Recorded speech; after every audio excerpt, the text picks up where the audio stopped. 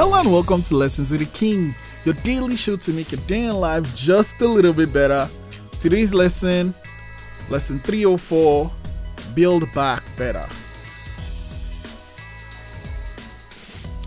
You don't want to be known as the person that fixes it, but if you get that reputation, there's going to be a time where you get called in to clean things up, to get things to a place of reasonable success, and it can be difficult.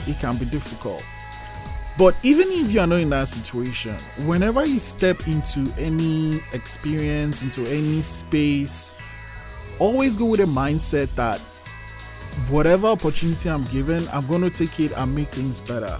And when you do that, it just sets you up for periods when you have to actually do that.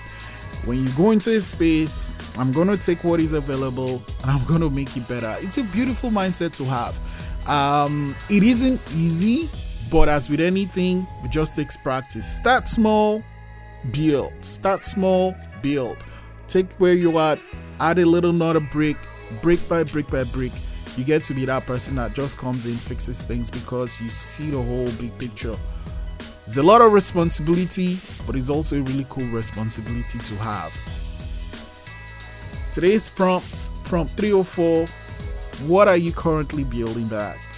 Lesson 304, build back better. I'll see you tomorrow.